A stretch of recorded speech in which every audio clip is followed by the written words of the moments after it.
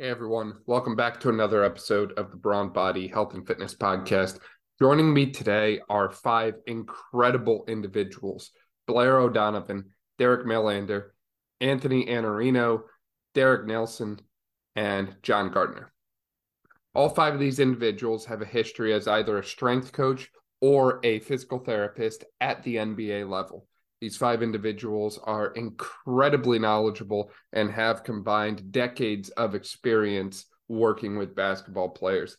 I think the world of all of them, and I'm so thankful for the opportunity to sit down with all of them at the same time and learn from them today. I know you're going to love this episode, especially if you're someone who works with basketball players or you're a basketball player yourself. Enjoy. Anthony, Blair, Derrick, John, welcome to the podcast. I'm super excited to work with all of you today. I will admit, though, this is the most people I've ever had on a podcast episode at the same time. So this is going to be a real good one today. Thank you all for your time. Yeah, thanks for having us. For people who might not be familiar with all of you, would you mind just kind of giving us a quick little intro to who you are and what the heck you guys do? I mean, to me, you guys are a very household name, but there might be someone out there who hasn't heard of a name like John Gardner before. So, Derrick, would you start and just kind of give us a little rundown on who you are? For sure. My name is Derrick Nillissen. I'm a physical therapist with the Phoenix Suns. Previously, I served the Phoenix Mercury and the Phoenix Suns in a hybrid role where I served as a physical therapist and a strength coach. So I kind of worked across the continuum, but currently I'm in a full physical therapist role with the Phoenix Suns. Yep, Jonathon Gardner. I'm a performance therapist over with the Charlotte Hornets. Last year was my first year in the league, so going into year two. Sure, yeah, I'm a physical therapist with the Washington Wizards, and currently as well present and help develop content for RGP Academy, which is a Con Ed company where we're teaching courses online and across the country. But prior to that, I was directing a clinic over at Rehab to Reform. Also have served as a strength coach in the past, so like Derrick, kind of served that whole continuum. Yeah, I'm Blair O'Donovan. I'm the founder and co-owner of Healthy Baller. We have 3 locations around the DMV: Rockville, Alexandria, Virginia, and Fairfax, Virginia. Been a performance coach for 20 plus years. I've been really lucky to have experience in 3 different sectors: with the NFL, with the Baltimore Ravens, the Capitals, with the NHL, and then most recently head strength coach of the Wizards from 18-19 and 19-20 seasons, and now just working primarily Healthy Baller again. Yeah, that's incredible. And I love what I hear about you guys over there at Healthy Baller. And I love the name, by the way, too. Kind of fits with that whole basketball theme. Yeah, first of all, I gotta just say, Blair, is great to see you, man. That beard looks great, and that chair you're sitting in. Send me the link. I want a chair like that. I got you. Good to see you, Derrick. Yeah, great to see you, brother. Derrick Millender. Just finished my 13th season here with the Cleveland Cavaliers. 10 years as head strength conditioning coach. Before that, I spent a few years at a local university here, Cleveland State University, running their strength conditioning program for the 17 sports. And then before that, I did a couple of years in the minor leagues in Major League Baseball for the Cleveland Indians. Yeah, you guys have combined decades of experience, and you are all some of the most knowledgeable and most humble individuals I've ever met, especially when it comes to a sport like basketball. And with all 5 of you here today, I really want to dive into basketball in detail, because I feel like there's a lot that some of us as providers, myself included, don't know about the sport. And I feel like we could do a lot better when we work with basketball athletes, whether that's in a strength and conditioning element or in a physical therapy and rehabilitation environment. And it comes from conversations like this where we can all improve and get better, and also teach the next generation of basketball players what their rehab experience or what their strength and conditioning experience should look like. So first, for the 5 of you there, you're no stranger to managing the schedule and the demands of the NBA, the 80-game season, 82-game season that spans most of the year, the travel, all of that sort of thing. How do you guys go about balancing the demands of strength and conditioning and physical therapy and rehab throughout the season, throughout the travel and all that, when you've got a whole team of individuals and so many different factors to consider? Blair, do you have anything that you want to throw out there to start us off? Well, yeah, I mean, obviously, I'm a few years removed, but I mean, even if I was back in now, it'd probably remain pretty similar. And I'm sure a lot of these guys doing similar stuff of, trying to condense the stress. That's been the topic of discussion the last several years of keeping the high days high, the low days low. So post game lifting is obviously a pretty good opportunity if you can get the team to buy in, the coaches to buy in. My first year, I really pushed on that, and it was a little bit slow moving at first, but I think that's one of the first big rocks, I'd really hit. And obviously, you're going to have a pretty wide rotation of guys in terms of how many minutes guys are getting and what their role is and their developmental process. And so, I think it's just critical. You get to know everybody, you get to know the coach's goals for the players, and sort of mesh up with what the weekly schedule allows, looking ahead a week or two, looking at the travel schedule and picking the spots where you can provide some stimulus, whether that be a shortened session, a lengthened session, pre or post practice. You really got to dig deep and pick your spots. But post game lift is really where I tried to, push guys, as we progressed along in the time that I was there. Yeah, to Blair's, point again, I think it's fun when it's fun when you win and you have the post game lifts. It's really and that obviously impacts the effort, in the focus when you have that. And I would just add to also just continue to make it as individualized as you can for the player. So, and I'll give an example of a player that we have, and he's a young guy still developing, and I really tried to sell him on the benefits of the post game lifts, and he fought it. So I said, okay, well let's I'm gonna just kind of bring in some of the vets and have them, talk to you about it as well too. They talk to him. He still was just like, I'm not really sold on it yet. So he finally, came in for a post game lift, and everybody was like, yo, dapping him up, and we turned the music up a little bit louder. We played a song for him that he likes. We really got the environment going. And then the next day, I was like, all right, so what'd you think? He's like, I don't really like it. I'm like, oh my God, what do you mean? So, but he came around, this year, and he was like, I want to get my lift in after I shoot on the court, so we'll always get to the arena really early on game days. And he's a young guy, so he has to be on that, we call it, the early bus, which is before, some of the guys are playing the big minutes play. And his whole thing was, I want to come in, I want to do my court work, and immediately after my court session, I want to get my lift in right then.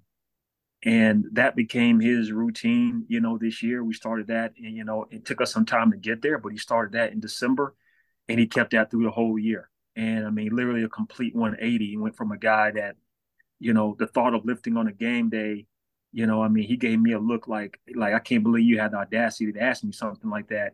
He went from that to like it was a part of his pregame routine where he wanted to feel that muscle tension going into the game. He wanted to get that little bit of sweat. He wanted to get that little bit of pump, going into the game, and it works for him. So again, I'm just adding to that. Would just say continue to meet guys where they're at, and not everybody's going to fit, in the same program. So just keep an open mind with that.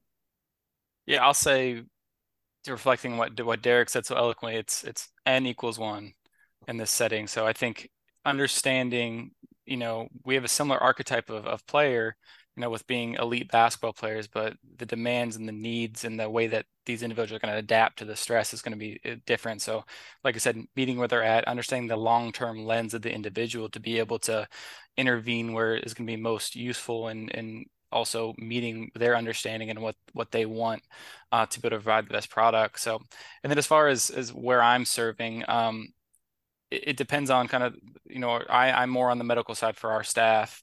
But certainly in a long-term rehab, we may be stepping more into that strength side and be able to serve that side of the continuum. So with our staff, we're consistently integrating, we're consistently trying to make our processes cohesive. So I think even if things are more medical, understanding the strength side and the strength side, understanding the medical side just helps us to deliver the best product across that continuum for the individuals.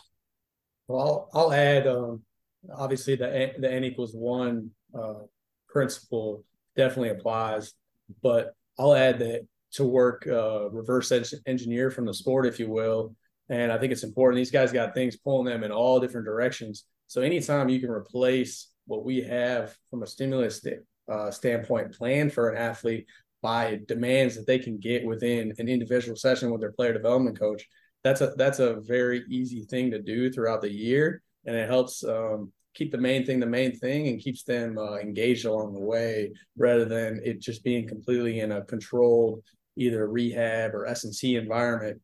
Gives them opportunity to work within the game itself, and then it also strengthens that collaboration with the coaching staff from medical or from performance.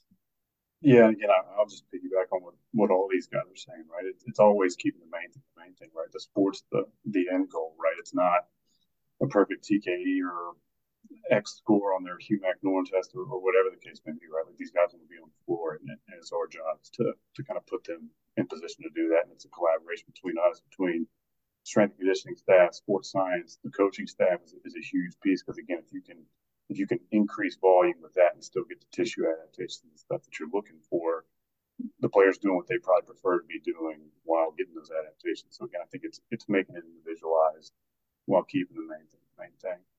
Yeah, for sure. You've all mentioned a lot of importance on the collaboration role between your entire team, whether that be PTs, ATs, strength coaches, sports science guys.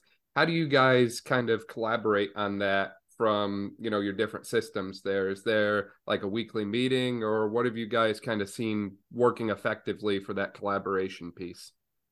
Yes, I mean, I'll start. I know we do in season, we do daily calls, whether it's a Zoom or an in-person sort of thing, daily meetings to kind of discuss where every player is at on the roster, including our two-way guys down with the swarm.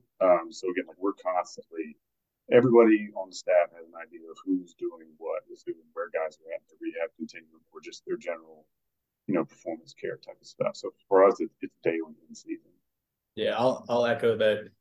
Obviously, the meetings are frequent in nature, and they're really, really important. But also along the way, like NBA staff typically are pretty large, so that collaborative piece becomes even more challenging. So if you don't have systems in place, that becomes really, really difficult to provide the products we really want to provide. But I've worked in some smaller staffs within the WNBA, and that made that piece really, really easy when there's less people involved. So I think it's something no matter the level that you are working at, the collaboration doesn't necessarily change. It's just the number of people will.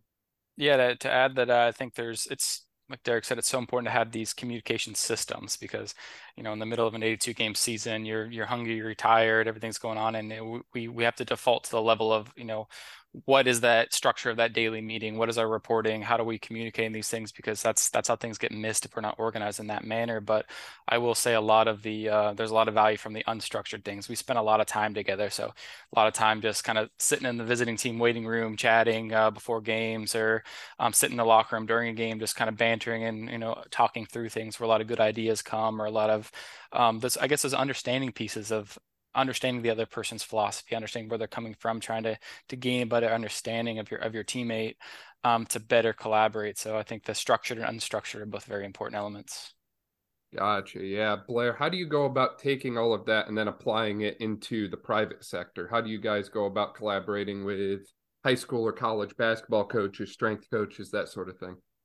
Yeah, well, I'll speak more specifically to we have a therapy department within our business. It's a separate business, but peripherally we operate as if we're one, big family and stuff. So it's critical that we're selling our services, like the return to play process that our therapy team has taken is a smooth transition to the performance side.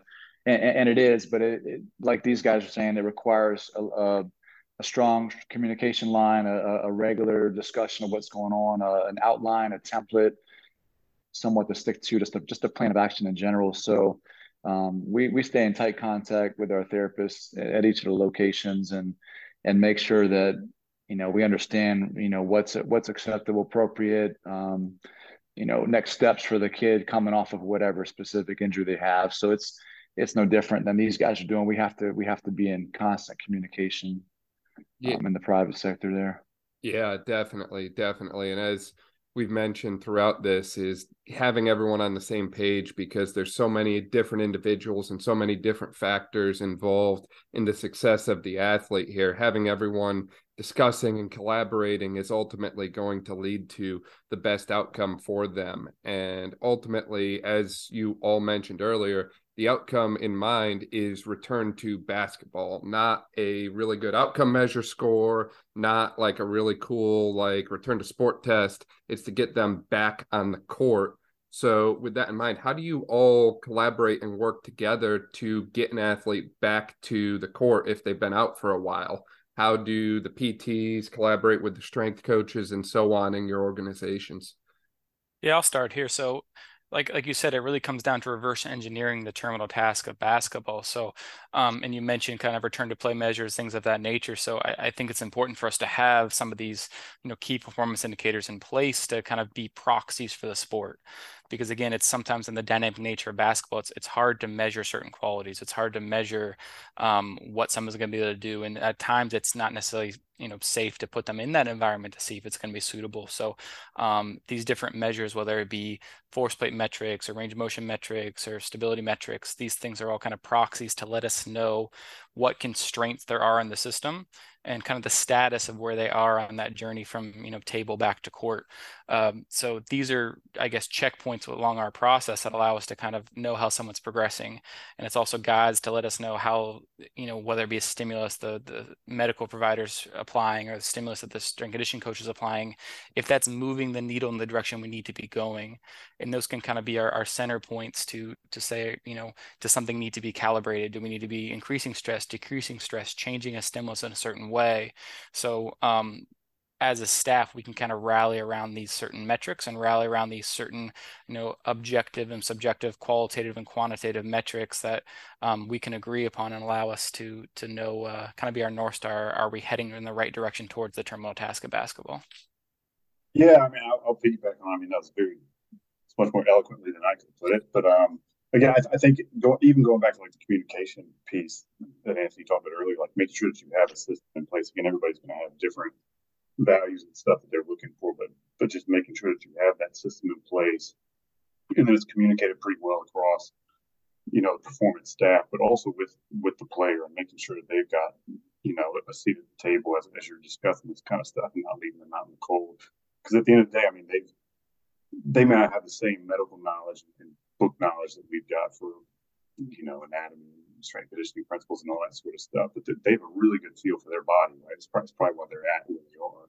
So again, it's making sure that you're taking into account like their experience with the rehab process and the return to play process, and again, a lot of that stuff can be going off field for them. Again, like you may run into some malingering every now and then, but that's just kind of the nature of the sport these days. But I mean, for the most part, these guys know when they're ready, whether that force plate's 100% normal or not, based on given effort and that sort of stuff. So I mean, I think it's all those nice things that Anthony said, and just making sure the players kind of got a seat at the table and got some input on what's going on.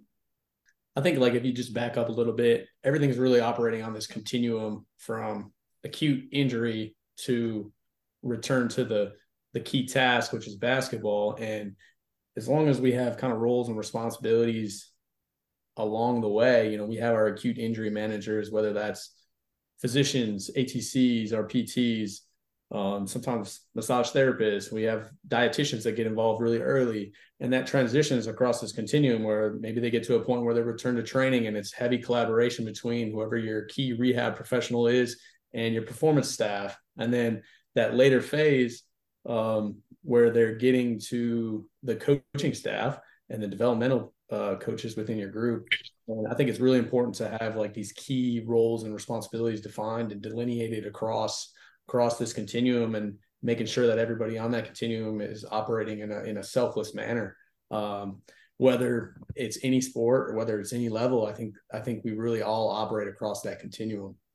Doubling down with, Anthony and Jonathon talked about here.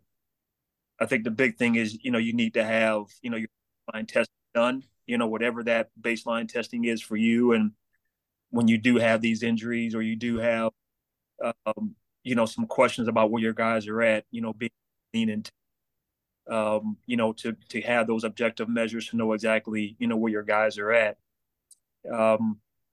You need to have some sort of probably athlete management system. Again, when you have so many different professionals working, in the same space, trying to figure out exactly who's doing what and at what time and what they're doing, where's all that information housed, so at least, even though you may not directly be working with that player daily, at least you have access to that information. So, what's going on. But it's not always as simple as, hey, like objectively, it shows this, that means it's this. There's a lot of subjectivity to it.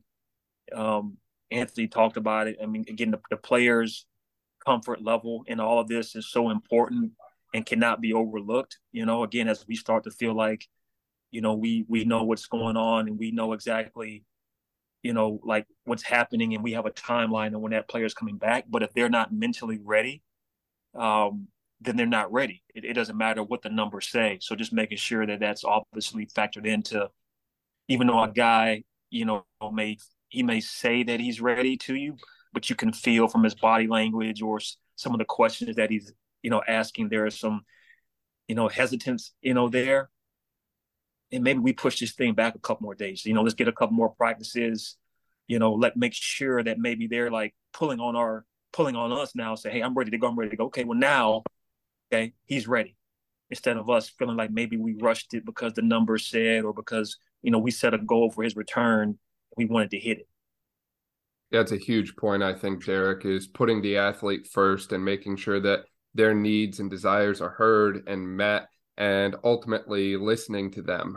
Because I think that, at least speaking from my own experience here as a clinician, I feel like we often get caught up with, we want what's best for the athlete, and sometimes we think we know better than they do. And ultimately, we can't feel and we can't experience what they're experiencing at that moment. And that's something I think even Blair had mentioned when I did a podcast with him previously this year in the strength and conditioning side is, if an athlete comes in and says, hey, I don't like back squat, I'm not going to back squat, then we're probably not going to make them back squat if that's not what they feel comfortable doing. Is ultimately adjusting and individualizing to the needs of the athlete and the demands of the athlete. Now, I know all 5 of you have had experience outside of the world of professional sports.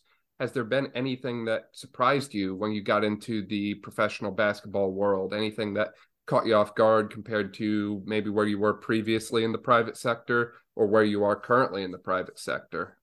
Yeah, so I think one of the things that caught me off guard was, I came from a physical therapist clinic where about 90% of my duties were patient care, to you hop into this role in pro basketball, and all of a sudden I'm carrying bags and I'm folding towels and I'm doing all these tasks that I'm like, I didn't go to school to do these things. But you learn really quickly that you're either cut out to do those type of things, and you're kind of down for the cause when it comes to helping the people around you and delivering a high level product to the athletes that we're caring for.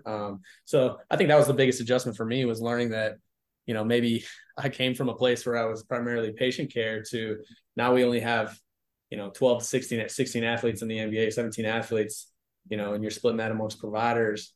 So you really only have a handful of players that you're really taking care of. So you can provide a really, really high level service, but it's all those other duties that come with the job that I think we're in a little bit of an adjustment for me. Man, 82 games is a lot. That's probably the biggest thing that stuck out to me in year one. Again, you hit that all-star break, and depending on where you're at in the standings and stuff like that, you're ready to see the finish line a little bit, and you can feel it from the player side as well, just in terms of like how much stress that travel and just the time is. Other than that, like Derrick said, I think you come into it thinking you're going to do a bunch of patient care and stuff like that. It's all the little things and making sure that your performance team is operating as best it can for that day. It may be me wiping sweat off the floor during pickup games and stuff like that. So I think it's, again, just piggybacking on what Derrick said, it's being able to fill different roles to make sure things operate smoothly. I'll reflect on what John's saying. The 82 is a ton plus the travel. So I think for me, it's really hard to understand the demands on these athletes' bodies until you're kind of, seeing it every day, having hands on the individuals, talking to them every day, and then you're feeling the effects of the travel, yourself. And it's, I'm not out there playing, 30 minutes a night, and I know how I feel. I don't know how they're stepping on the court some of those nights. So a lot of respect there, and a lot of respect for the work that goes into keeping these guys on the court night in and night out. Outside of that, I would say I think communication is vital for, strength and conditioning coaches, healthcare providers, but the dynamic nature of this world and the pressure and expectations, it makes it so much more important just to stay on top of communication, be very clear, transparent, and to constantly be having clear conversations with all stakeholders involved in these things, to make sure that we're making best decisions, make sure we're meeting clear expectations, and doing the best by everybody involved. So I think this job has forced me to be a much better communicator and a much better leader in that sense, because if we're going to be, doing best for all parties in a dynamic setting, it's got to be something that's clearly understood and discussed in live time. Yeah, definitely. Again, just echoing the pace of the travel. Again, it's a monster, for these guys. And again, you may land, 2 or 3 o'clock in the morning, and then you have a game that following, day, and just being able to, again, we're all kind of dialed into our bodies now, and we're probably, tracking our sleep or heart rates, and just seeing how, I'm impacted by it again, and just knowing, okay, now this guy has to go out and play, and like, what can I do to help him? What can we do to give them best opportunity to succeed? So again, I don't until you go through it yourself, I don't think you really understand, what that's like, being able to do that. And then, I would say, secondly, being able to evolve year after year after year, with these guys, as, we get older and they get younger, just being able to find a way, to, connect with them, and be able to sympathize with them, where they're at in their careers. And then I would say thirdly, it's the business of basketball. Because sometimes, like, wow, I don't understand why this person isn't playing. They're doing all the things that, is being asked of them. They're healthy.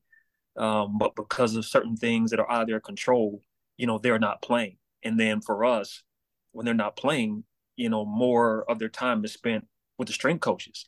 So we're responsible for their development. And sometimes, I don't have answers as to why they're not playing, but all I know is we got to continue to work. So when your number is called, you're ready to go. And that helps, we both look bad, if you're not. So those are some of the things that, again, didn't really factor in, didn't know until I got into it. Yeah, I couldn't believe how much food there was available. It was unreal. You go there, you get breakfast in the morning, then you got snacks and shakes available, and then you get on the flight, you got snacks before the flight, and you got food in the flight, and snacks on the way. I mean, unreal level of food availability. And then, that starts to make you wonder, like, what are these guys are obviously consuming a lot, they need to, but checking body fats was really important. But no, that was kind of just a funny side note there. Outside of that, I really thought, I worked in college briefly too, like very, very briefly. And I was like, well, we're just an NBA. It's all basketball. There's no academics. So we have all the time in the world.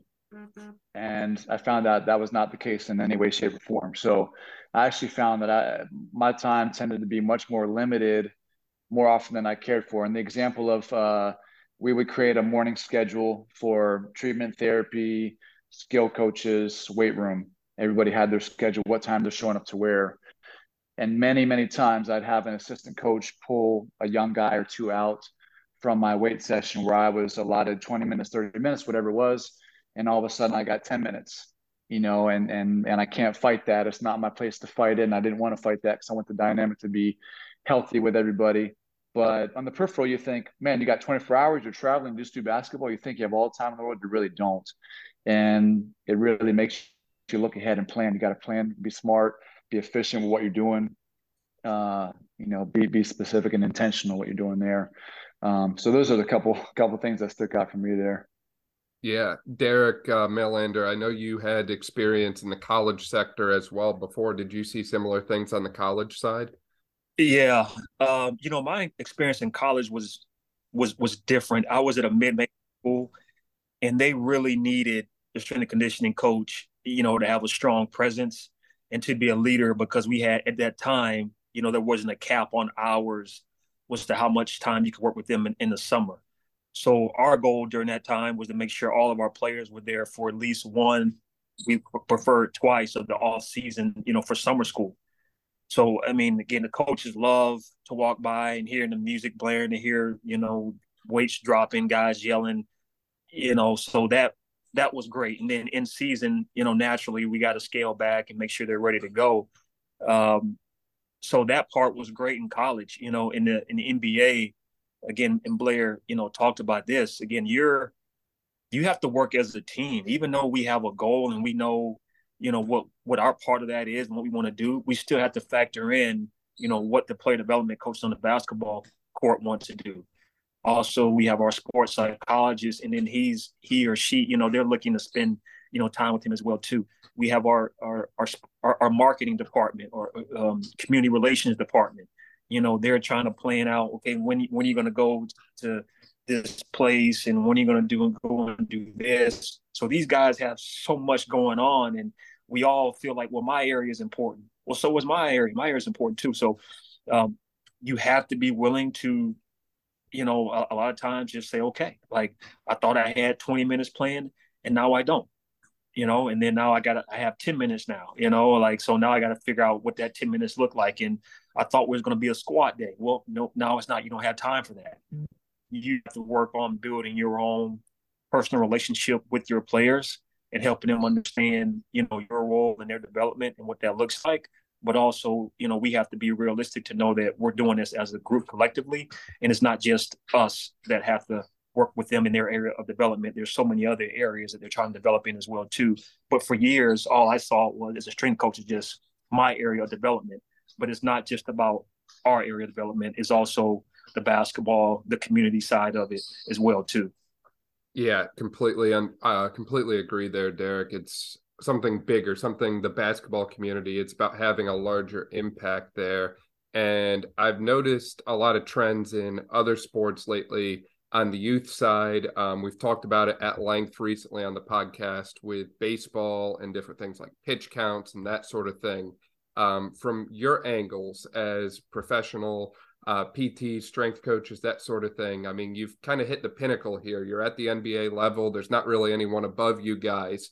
What kind of things have you seen trend-wise amongst youth or high school basketball players? Anything that's concerned you, or anything that you really like that they're doing, or anything that you just don't like that you're seeing as like a trend or common theme now in the next generation?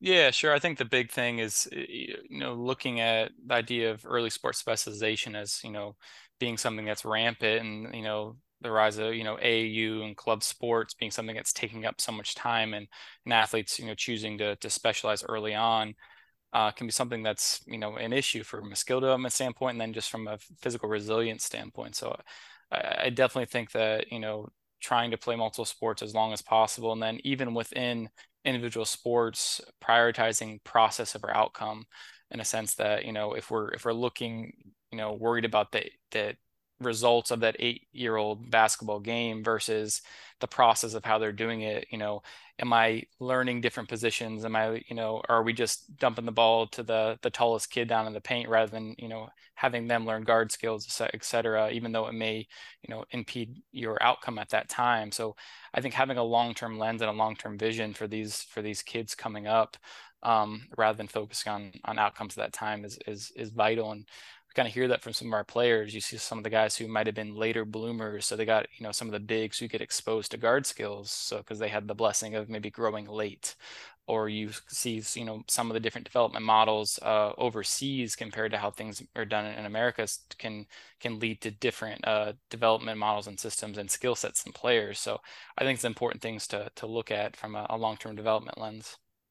The biggest thing I at least saw private practice wise is again, like, these kids are playing nonstop, because that's the thought process that's kind of getting ingrained into their heads at a young age. It's like, if you're not on the court working on your game or playing in tournaments or at showcases or whatever the case would be, you're falling behind the next guy. And Lord knows the COVID stuff in terms of like changing transfer rules and eligibility stuff. I know that threw a lot of kids going into like the college realm off and I think it's still having an impact there. So again, there's a huge sense of urgency. So I think it's on us to try to slow down that pace a little bit.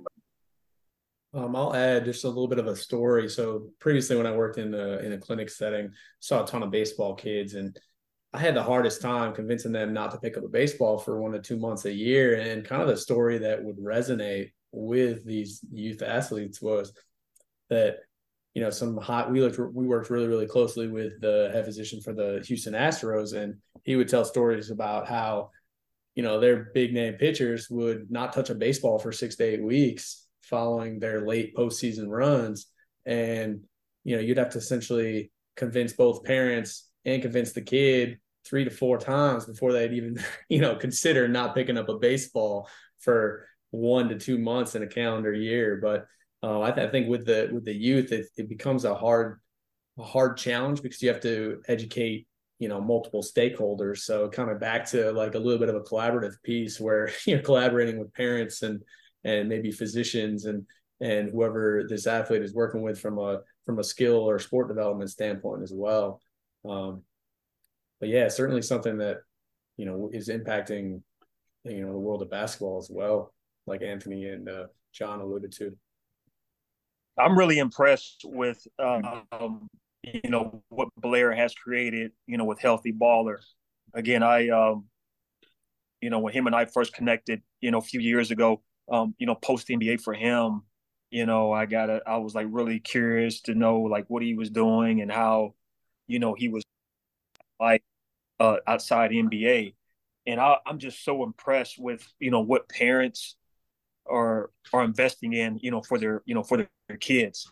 So I'm just excited for, you know, the future of these athletes that are investing, you know, in movement, you know, investing in learning about, you know, what's happening, you know, overcompensation patterns and how that could potentially, you know, derail or put you in a tough situation. So again, for me, it's just now you have high level professionals, strength, you know, NBA strength coaches that are in the private sector, you know, exposing our youth, you know, to the same tech, you know, that we have at the NBA level. So imagine again what can happen with this kid that starts at a young age, just getting that type of tutelage and guidance, you know, what kind of athlete he or she can become. You know, you mentioned one thing there, Derrick, about how the facility Blair created with Healthy Baller is bringing the tech and knowledge from the NBA to the next level and next generation. Blair, when you guys opened up, what kind of things were high priority on your list? What kind of things did you say, you know what, we had this in the NBA, I need the high school athletes to have access to this, or I need the middle school athletes to have access to this? What kind of things did you prioritize? I got really lucky, man, because my main therapist, Dr. Teddy Wilsey, he's a monster on social media, so he got a lot of deals and discounts on tech and equipment. So when I got back, we had a set of Hawk and Dynamics force plates, and so going into the NBA, I had zero tech experience, so that scared the crap out of me. But in private, you know, we're not going to buy this stuff. It's so expensive. It's not accessible, really. Certainly more now than it used to be, right? So I definitely jumped on the bandwagon and was studying, researching, and learning with Steve Smith, my director, through the VALD system. But that allowed me to, like, you know, start the process and have a little bit more of a smooth transition after I was out of the NBA. So I really wanted to take that and run with it, and I have ever since that point, like teaching my staff simple things to look for. When I first started learning force plate technology, I was like lost. I was just completely lost. I mean, there's metrics for days. Like you can just go forever, right? So fortunately for me, Hawkins and the folks there, Drake, they were super helpful for me, and they just helped me fine tune and like, hey, let's use these metrics to like tell a story. Because I'm in the service business. We're all in some form of the service business, whether you're an MBA or private, but I only have an hour, you know, so I can't sit there for 10, 15 minutes and analyze and think. And then I got to make quick decisions. And so the force plates for me have been a game changer for our program and our company. Certainly getting a lot of play in therapy, you know, with some of the testing and protocols they're using. But I told my staff too, I'm using it as an accountability tool. Like I need to share objective metrics to see if what we're doing is working. And I'll take a good amount of responsibility if we're not going in the right direction. Of course, there's so many hours in the day. Kids can and do mess up, what you're getting out of that 1 hour stimulus. But I want them to know how invested I am in this process. And that's really the big piece, that of tech that we're utilizing to try and like separate ourselves in terms of the service we're providing, because it's expensive stuff, as we all know, and it's not easy to do. And it takes time to learn it, and you got to get hundreds and thousands of data points to even know what's going on and how to reflect upon and make adjustments. And so that was really the big one for me. Yeah, that's awesome. The rest of you guys there, I know John Gardner loves the ultrasound head that they have down there at Charlotte. Uses the ultrasound all the time. Any other like tech or any other advanced things like that you've gotten access to now that you absolutely love and wish you had when you're in the private sector? I'll piggyback with Blair a little bit, like having the force plate data and again making it relevant for our players has been really cool, because again, like these guys get tested on who knows how many different things, whether it's in the pre-draft process or just on a relatively pretty frequent basis with us, right? Like they're constantly getting pulled this way and that way. I think so. Again, making sure that the testing you're doing is relevant for them is huge, and making sure, again, like I said earlier, they've kind of got a place at the table with discussing that stuff and have a good understanding of why you're making them jump on the sports plates. Other than that, we just got an infrared blanket to put on the treatment table, so we'll see what that stuff looks like. I know that Miami was using it this year, so we'll see what sort of benefits we get using it with some guys over the course of the off season. I'll report back. A couple pieces of tech that I really enjoy using, and I try to use as efficient as possible, is a HUMAC norm, which basically is a Biodex, very similar isokinetic device, research grade, so we know that what we're assessing is actually what we're assessing, which is really important. And then, kind of like Blair alluded to, like the force plates have so much utility, whether you're looking at isolated joint isometric strength or anything to dynamic double and single leg jumps. So definitely easy to get lost in some of the tech that's available to us, but certainly something we're probably all spoiled with, being in the NBA. So yeah, I like the Proteus, unit a lot. Yeah, it's a really cool tool. It's 3-dimensional, resistance training capabilities with it. It's really cool to be able to, test upper body, strength and power output. It's really hard for us in the past to be able to test upper body strength, and being able to do that unilaterally. It's pretty fun for the guys, and it's a different way of having this arm and being able to move again in all different planes and being able to track it and show guys in real time what left and right side looks like. It's kind of gamified, and like each rep, you could see what your output looks like and being able to see, oh wow, okay, the guy in front of me hit this number, let me, see if I can, outdo him. It's pretty cool. So again, I like that. Once you get comfortable with that, it's a quick way to mix it up and do some metabolic conditioning instead of maybe, using. I think everyone really kind of hit on the big hitters here. I think for me, Derrick mentioned it's can be a bit overwhelming. It's kind of like, I know when I stepped into the setting, you're in the private sector and you're like, oh, I wish I had this, and then you kind of walk in, it's kind of like drinking out of a fire hose. So for me, it's trying to still figure out best practices with this data, figure out best way to integrate that into systems, and then best way to use that information to make decisions in a nuanced manner, rather than just relying on the numbers to give you answers. Figuring out how that it best fits into a cohesive process. Yeah, definitely. Because as we mentioned before, the numbers don't tell the full story. You still have to listen to the athlete. You still have to account for what they're telling you, account for other things that you see. It's really just a piece of the puzzle and painting that whole picture there. I could probably sit here and ask you guys questions all day long because you're all a wealth of knowledge and have so much experience. Do you guys have any kind of closing thoughts or closing remarks or anything like that you really want people to take away, or anything we didn't hit in the topic of basketball today?